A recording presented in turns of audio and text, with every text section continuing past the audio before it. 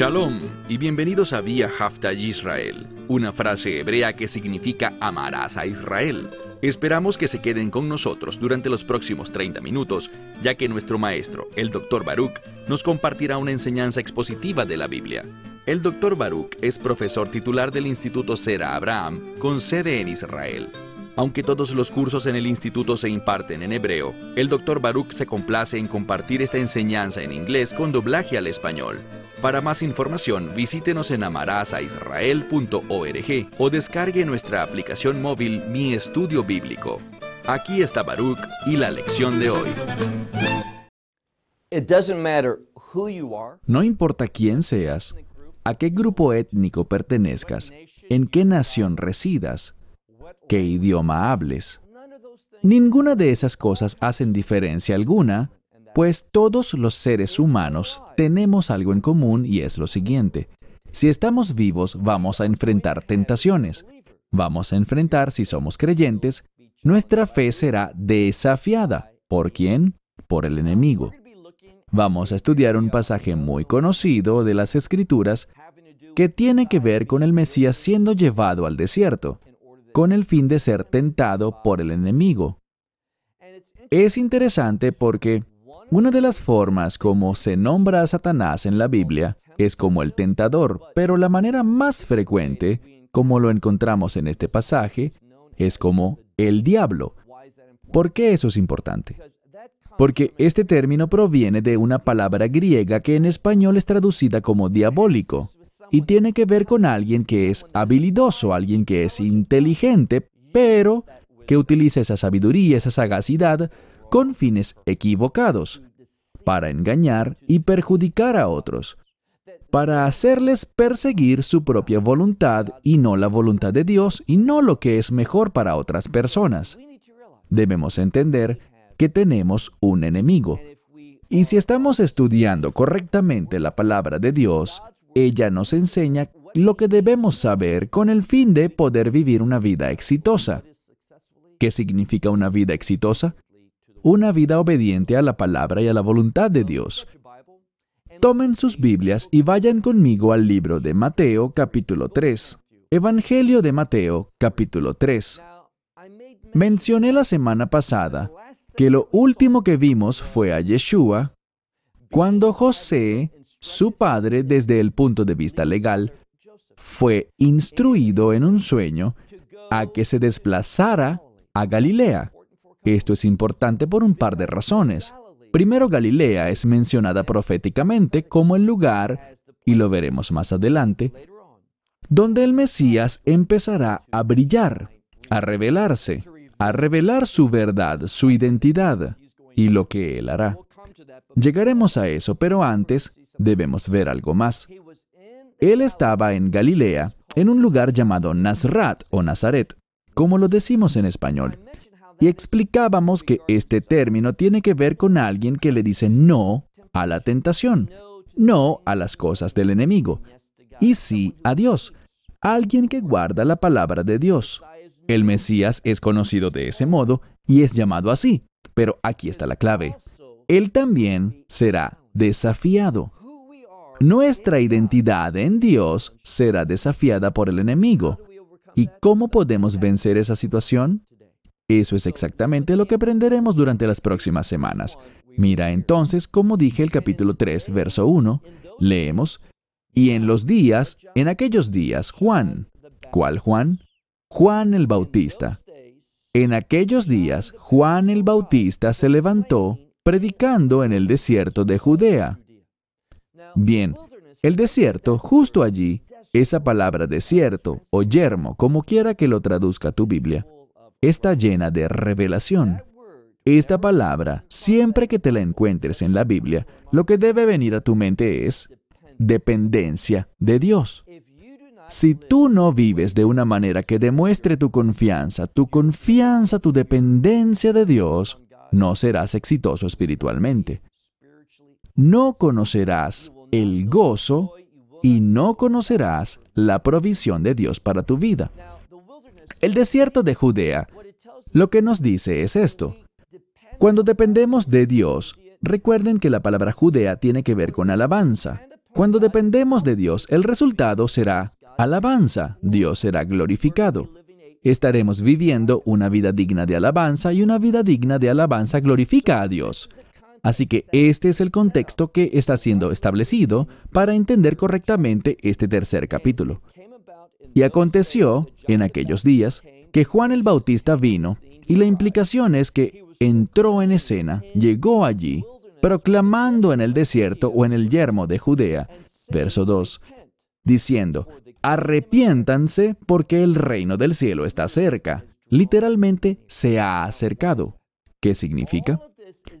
Todo esto es una preparación para la revelación del Mesías, para que Él empiece su ministerio terrenal. Así que nos habla, y fíjate bien en dónde está el énfasis. El mensaje de Juan es el reino del cielo, uno que está allá arriba, pero que descenderá a este mundo. Verso 3. Regresemos al verso 2 por un segundo. Quiero enfatizar esta palabra, metanoia, arrepentimiento. Dice, arrepiéntanse porque el reino de los cielos está cerca. Se ha acercado. El arrepentimiento es fundamental para cualquiera que quiera vivir una fe que agrade a Dios. El arrepentimiento, metanoia, viene de dos palabras griegas. Noia es conocimiento, viene de la mente, una mente que se llena de algo, de revelación. Y la palabra meta puede significar después. Así que después de llegar o recibir este conocimiento, o puede significar meta con, es decir, con conocimiento. Entonces, con conocimiento o después de recibir este conocimiento, debemos responder. ¿Y qué hacemos? Nos volvemos a Dios. En eso consiste el arrepentimiento. Juan llama a la gente a volverse a Dios, a arrepentirse. Arrepiéntanse, vuélvanse a Dios, dejen el pecado, dada la importancia del tiempo en el que vivimos. Verso 3. Porque esta es la palabra que el profeta Isaías declaró.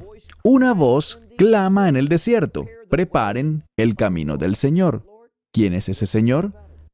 No hay duda al respecto. El contexto indica que es el Mesías, que Dios está haciendo algo.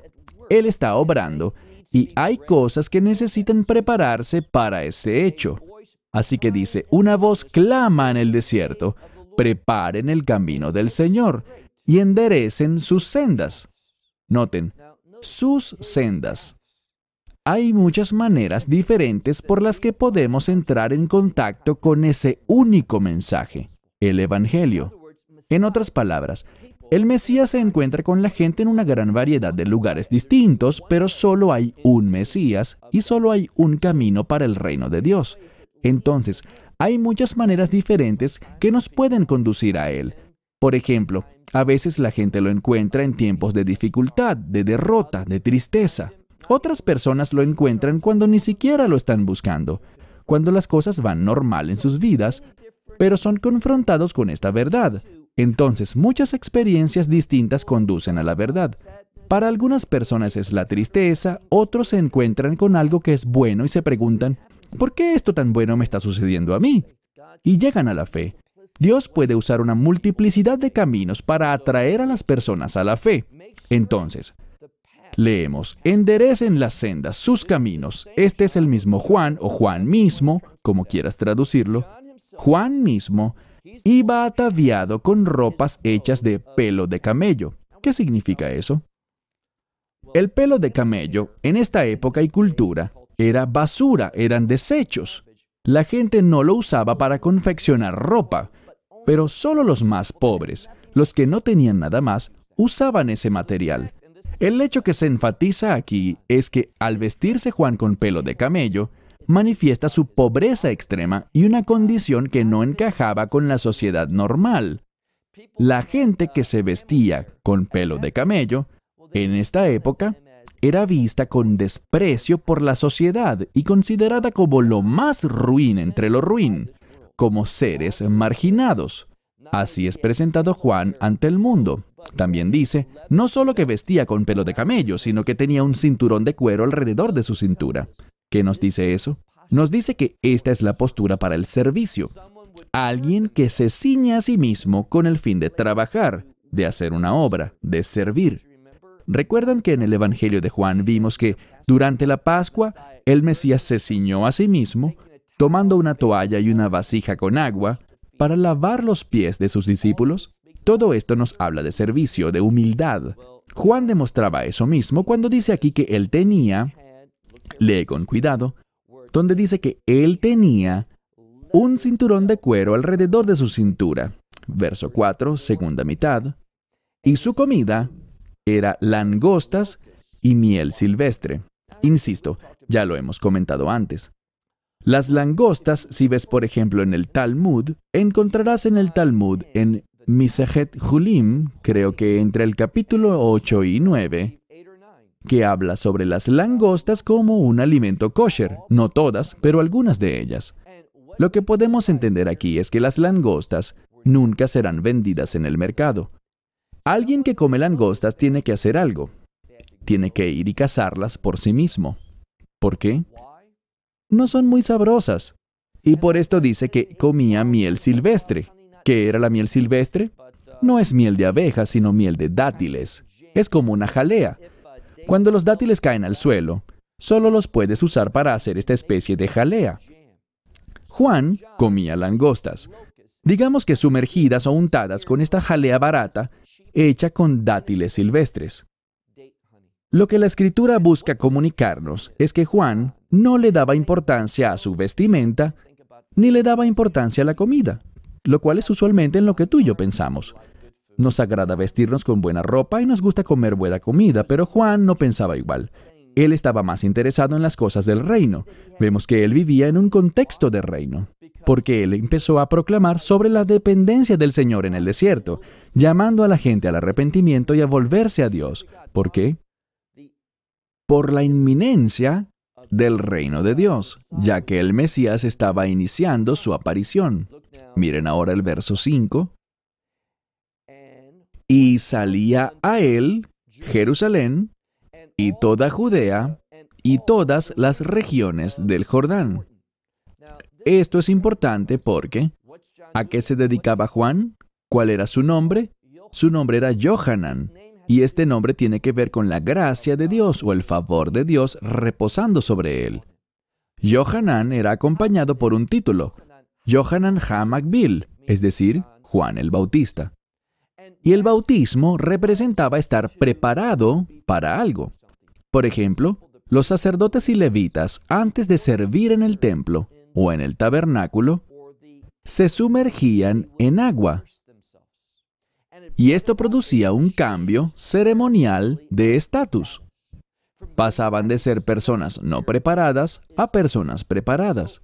Entonces el bautismo tiene que ver con muchos mensajes diferentes, todos bíblicos, todos relacionados, pero uno de ellos es la preparación. Juan está diciendo, en otras palabras, prepárense para el reino de Dios, prepárense porque el Mesías está cerca. De eso es de lo que habla cuando dice el reino de los cielos está cerca, el Mesías viene.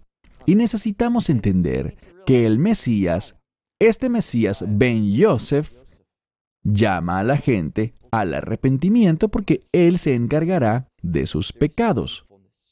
Entonces, leemos aquí que muchos se acercaban, venían de, noten lo que dice la Escritura, de Jerusalén, Judea, y todas las regiones alrededor del Jordán. Y ellos eran bautizados en el Jordán por Él y algo más. ¿Recuerdan cuando les dije que los nombres son importantes? El término Jordán viene de una palabra hebrea que significa descender. Sabemos algo. Si estás en Jerusalén, tú desciendes al Jordán. Si estás en Samaria, tú desciendes al Jordán. Si estás en lo que llamamos hoy Jordania, antiguamente Moab o Amón, cualquiera de esos lugares, tienes que descender, pues quedan en terrenos elevados y tú debes bajar si quieres ir al río Jordán. El Jordán es un término que nos habla de humildad. Específicamente, ellos llamaban a ese río el Jordán porque hablaba de humildad, de descender, de humillarse a sí mismo. Entonces, de toda esta región eran bautizados en el Jordán por él. ¿Y qué hacían ellos? Confesaban sus pecados. Verso 7. Y viendo muchos de los fariseos y saduceos que venían a bautizarse. Esto es importante porque sabemos por otros textos de las Escrituras que todos reconocían a Juan como un profeta. Ellos entendían que él no era alguien que hablaba simplemente lo que la gente quería escuchar. De hecho, sabemos, y lo veremos más adelante, que debido a su compromiso con las leyes de Dios, ¿no es interesante? Juan tenía un gran compromiso con las leyes de Dios. Él no estaba dispuesto a comprometer la palabra de Dios aprobando un matrimonio que iba en contra de la Torá, que no seguía los requerimientos de la palabra de Dios. Él dijo, no, y sufrió, y en última instancia murió por causa de todo esto. Todos reconocían que Juan era serio en cuanto a la palabra de Dios, y este es aquel a quien Dios colocó y ungió con el fin de anunciar la venida del Mesías. Recuerden lo que dice la Escritura. Entre todos los nacidos de mujer, nadie es más grande que Juan. Él es alguien que tenía un nivel grandioso de favor sobre él debido a su extremadamente serio compromiso con las cosas de Dios y con el reino de Dios. Entonces, él vio a muchos, ¿de qué grupo? De los fariseos y saduceos. Bien, estos individuos, fariseos y saduceos, los saduceos rechazaron mucho de la Escritura. Ellos eran individuos que solo hablaban y reconocían la Torá, los mandamientos de Dios, pero dado su rechazo al resto de las Escrituras, ellos no creían en el reino, no creían en la vida después de la muerte, no creían que Dios estuviera activo en este mundo, no creían en los ángeles, en nada de estas cosas. Pero ellos llegaron allí, al igual que los fariseos, quienes de cierto modo reemplazaron la ley de Dios por sus propias tradiciones.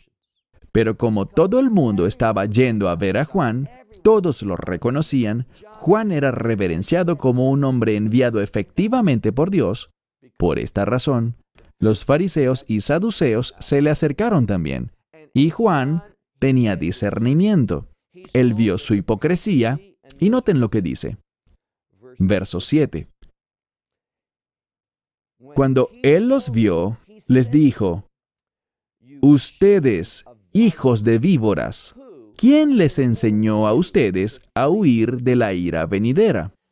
Quiero decir dos cosas. En primer lugar, Juan les dijo, ¿quién les enseñó a ustedes? Él sabía que ellos no escuchaban a los profetas. En otras palabras, ¿qué les motivó a venir acá? Y lo segundo es que Juan hablaba claramente sobre el reino de Dios y la ira venidera. Entendamos esto. Ese reino no vendría ni se establecería hasta que primero el juicio, la ira de Dios, cayese sobre este mundo. Y estoy hablando sobre el reino en su plenitud, sobre el regreso del Mesías para establecer su reino, el reino milenial por 1000 años. Primero, el juicio y la ira de Dios deben caer. Y esto es lo que la Escritura nos está revelando aquí. Verso 8. Aquí vemos que Él no los rechazó, simplemente les dijo que si ustedes están viniendo aquí, dice, por tanto, hagan o produzcan frutos que sean dignos de arrepentimiento. Es decir, su bautismo era un bautismo de arrepentimiento y debería haber un resultado, un fruto. Verso 9. Y no piensen decir dentro de sí mismos que tenemos al Padre Abraham. Bien, yo pondría un círculo alrededor de esta sección del verso 9. Claramente nos dice aquí, y yo hice algo. Anoche busqué en 28 versiones de la Biblia, 28 traducciones, y muchas de ellas eran buenas traducciones, pero solo una lo presentaba correctamente. Y esta es la International Standard Version, o versión internacional estándar en inglés. Todas las demás, todas ellas agregaban palabras y cambiaban términos, lo cual no debemos hacer. Lo que dice literalmente la Escritura es, verso 9, y no piensen decir dentro de ustedes mismos, no consideren decir dentro de sí mismos que no necesitan arrepentirse, que no necesitan al Mesías, diciendo que tenemos al Padre Abraham. La mayoría de las versiones dice tenemos a Abraham como nuestro Padre, pero la palabra nuestro no se encuentra allí. Y vemos que la palabra padre y Abraham están exactamente en la misma construcción gramatical. Son ambos sustantivos y vemos que son sustantivos acusativos masculinos singulares. Van juntos. Si lo decimos de otro modo, como la mayoría de las versiones que dicen que tenemos a Abraham como padre, lo estamos traduciendo mal. Literalmente dice, no digan que tenemos al padre Abraham, porque les digo a ustedes que Dios es capaz de levantar hijos a Abraham hasta de piedras, de estas piedras. No piensen que ustedes están bien, que tienen seguridad espiritual debido a alguna herencia que puedan tener, debido a que son descendientes físicos de Abraham. No. Entiendan que todo lo que el Mesías está diciendo, en primer lugar, se dirige al pueblo judío, para que ellos puedan reconciliarse con Dios con el fin de influenciar a las naciones. Sabemos que esto no ocurrió con la mayoría del pueblo judío. Nuestra rebeldía no impedirá que se cumpla la voluntad de Dios, pero nuestra rebeldía sí impedirá que recibamos sus bendiciones. Así que les dice, entiendan que no se trata de que Dios dependa de ustedes, que Él los necesite a ustedes. Él puede levantar herederos para Abraham de las piedras. Verso 10. Lo que busca decirnos en el verso 10 es lo siguiente. El juicio se aproxima, y este juicio que se aproxima se manifestará a sí mismo de dos maneras. No quiero profundizar mucho al respecto ahora, pero sí les diré que en el verso 10 dice, y ya el hacha está puesta a la raíz del árbol. Por lo tanto, todo árbol que no produzca buen fruto es cortado, es hecho cortar, y al fuego es lanzado. Entonces dice, el juicio está cerca. Y entendamos algo. 40 años después, debido a que en su mayoría Israel rechazó este mensaje, un remanente sí lo recibió, siempre un remanente fiel. Pero debido a que la nación como pueblo no lo hizo, ¿qué pasó? Vino el juicio. Y vemos que debido al juicio de Israel, ¿qué pasó? El reino fue aplazado. Debido a que el Mesías, y estudiaremos esto dentro de algunos meses, veremos que hasta que Israel no se reconcilie con Dios, y esto es algo que Dios no comprometerá, Dios no cambiará, hasta que Israel no se reconcilie con Dios, el reino de Dios no será establecido. Permíteme hacer una pausa un momento y hablar sobre una falsa enseñanza que está difundiéndose. Esta falsa enseñanza tiene que ver con Israel cuando Israel se reconcilie con el Señor. Sabemos algo. Eso ocurrirá, pero no producirá alguna especie de avivamiento mundial como algunos están enseñando. No. Cuando Israel se reconcilie con Dios, el Mesías establecerá su reino. El tiempo para que las naciones del mundo busquen a Dios es ahora.